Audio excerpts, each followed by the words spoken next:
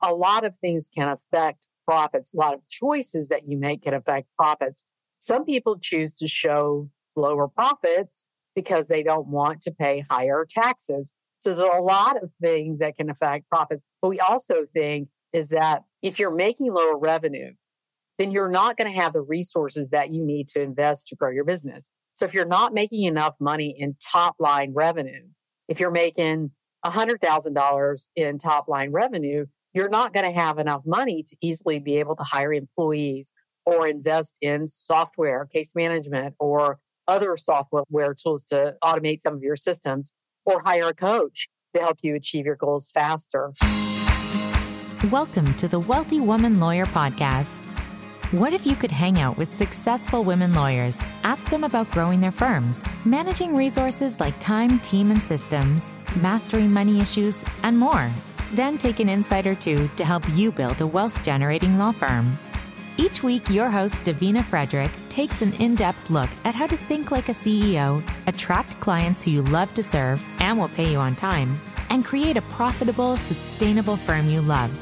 Davina is founder and CEO of Wealthy Woman Lawyer, and her goal is to give you the information you need to scale your law firm business from 6 to 7 figures in gross annual revenue, so you can fully fund and still have time to enjoy the lifestyle of your dreams.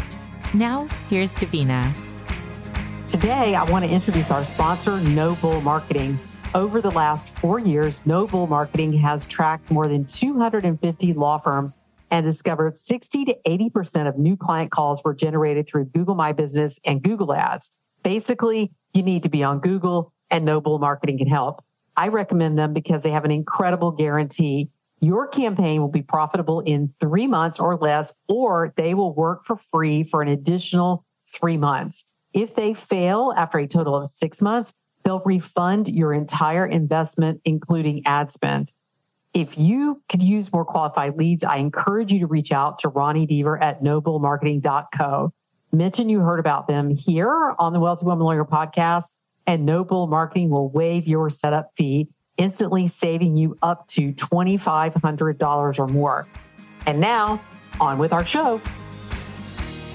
Hi, everyone, and welcome back to the Wealthy Woman Lawyer podcast. I'm your host, Davina Frederick, and today I'm going to be talking about understanding how revenue drives profit. People often ask me, Davina, why do we use revenue as a marker instead of profit, which is that money that we can put in our pocket and keep? And I'm going to get into that in today's episode. I'm going to explain to you why we do it that way. First, I want to tell you that I was inspired to today's podcast after a conversation with a client about law firm revenue and the cost of hiring and the impact of hiring on profits. She's not the only one who has these concerns, so I thought this discussion might be helpful for others as well. I was discussing with her the power of hiring, especially hiring lawyers and paralegals in a law firm business, and how it can triple your revenue very quickly. And the client then asked me, but Davina, won't that reduce my profits because now I'm paying all of these salaries? So these are fair questions, and the best way to answer them is probably by doing a little bit of math. I've probably done some of this math on previous podcast episodes, but it never hurts to go over it again. So first, I want you to consider what happens if you hire a lawyer and you pay them. And so to keep it neat, we're going to say you pay them $100,000 a year, 6-figure salary, $100,000 a year. Now, wherever you are, whatever region of the country you're in, you'll need to make adjustments accordingly. But just know that whatever amount of salary you pay them, what you bill them at per hour is going to be adjusted as well. So for our example, we're going to say $100,000 a year, add the cost of employing them, with all the added expenses of hiring an employee, and that can bring you to, let's say, $120,000 a year. So if you live in a rural community in the panhandle of Florida, you might be able to get an attorney for $55,000. So you'll adjust, but you might not be able to charge a higher hourly rate for them. If you live in New York City, you might be paying, $200,000-$300,000 for a lawyer. And you're also going to be billing them out at a much higher hourly rate. So keep that in mind with these figures. Adjust the math for wherever you are. So assume then that you bill that attorney that you're paying $120,000, or you're paying them $100,000 a year and it's costing you $120,000. You're billing them out at an hourly rate of $250 an hour. for a total of 1,560 hours per year. That's about 500 hours less per year than your average big law firm would require. So that's a very reasonable billable hour requirement. It would require your employee to bill about 6 hours a day, 5 days a week. And it works out. So 1,560 at $250 an hour is $390,000, right? 1,560 hours a year times $250 an hour is $390,000 a year, which that means that the lawyer would be bringing in $390,000 a year into the firm if they bill the hours that are required. So you subtract that $120 that you're paying them from the $390, and what do you have? $270,000 is profit to the law firm. That's free and clear revenue for the firm. Now, obviously, there are other expenses that are going to come out of this, as with all money in the firm, right? We're not looking at your expenses yet, right? But this is how much money that the firm is going to make from having that lawyer. So now let's consider what would happen if you had 3 lawyers that were bringing $270,000 of annual revenue into the firm. $270,000 times 3 is $810,000. That's how much money comes to the firm after the attorneys have been paid, but before other expenses. Now, I know you flat fee billers are going to be protesting, but Davina, I charge flat fees. This doesn't apply to me. Well, it may not now, but it should. And I want you to think of it this way. Flat fees are what you charge the client. So this is client-facing dollars. I charge them $1,000. And that's what we make to do this job. When we're talking about flat fees, we're talking about client-facing activity. However, when we look into the ownership and operation of our law firm business, we must ensure that that $1,000 we're charging the client is going to be enough to cover the cost of providing the service to them, plus make sure that we're getting profits to the law firm from that amount of money. So unless you've done the homework, unless you know what it costs the law firm to handle a specific type of matter, including not only the hard costs like overhead expenses, but also the cost to pay your people, then you cannot accurately assign a flat fee to that matter. So you have to do some homework and make sure that that flat fee is covering your overhead and your payroll and still bringing profits into the law firm. So flat fees, you may need to track time for a while, at least for a period of time, so you can understand if you are charging enough. One of the biggest mistakes that I see solo and small business law firm owners make is not, if they're charging flat fees, they are not charging enough in flat fees for it to cover the costs, cover payroll, and cover profits for the shareholders, right? So the math does apply to you, but you may be charging differently. You're charging a flat rate to cover that, okay? This also may change as your law firm grows beyond you, because you as a solo may make good money charging flat fees, but when you start to bring a team in, and it may take other people longer than it takes you to do something, you've got multiple steps, multiple people involved in multiple steps, the flat fee that you're currently charging may not be enough to charge the cost of running a law firm business. So just take a look at that. So now for the revenue versus profit math, I want you to write this down if you're someplace that you can. If you're out walking or you're driving, obviously don't try this. But if you're someplace that you can write this down. So let's say it does cost you more to invest in your law firm business for you to achieve a higher revenue. Okay, it will. I was meeting with a client yesterday, and they are making about $1 million in, give or take, in gross revenue. And they're saying, oh my gosh, but look at our expenses. And they're looking at the profits. But when we dug into their expenses, we could see there were some places that, because they were a little more flush, they were spending a little bit more money than they probably would have had they not been so flush, right? So that's like everybody's having lifestyle creep. You start making more money, you start spending more money.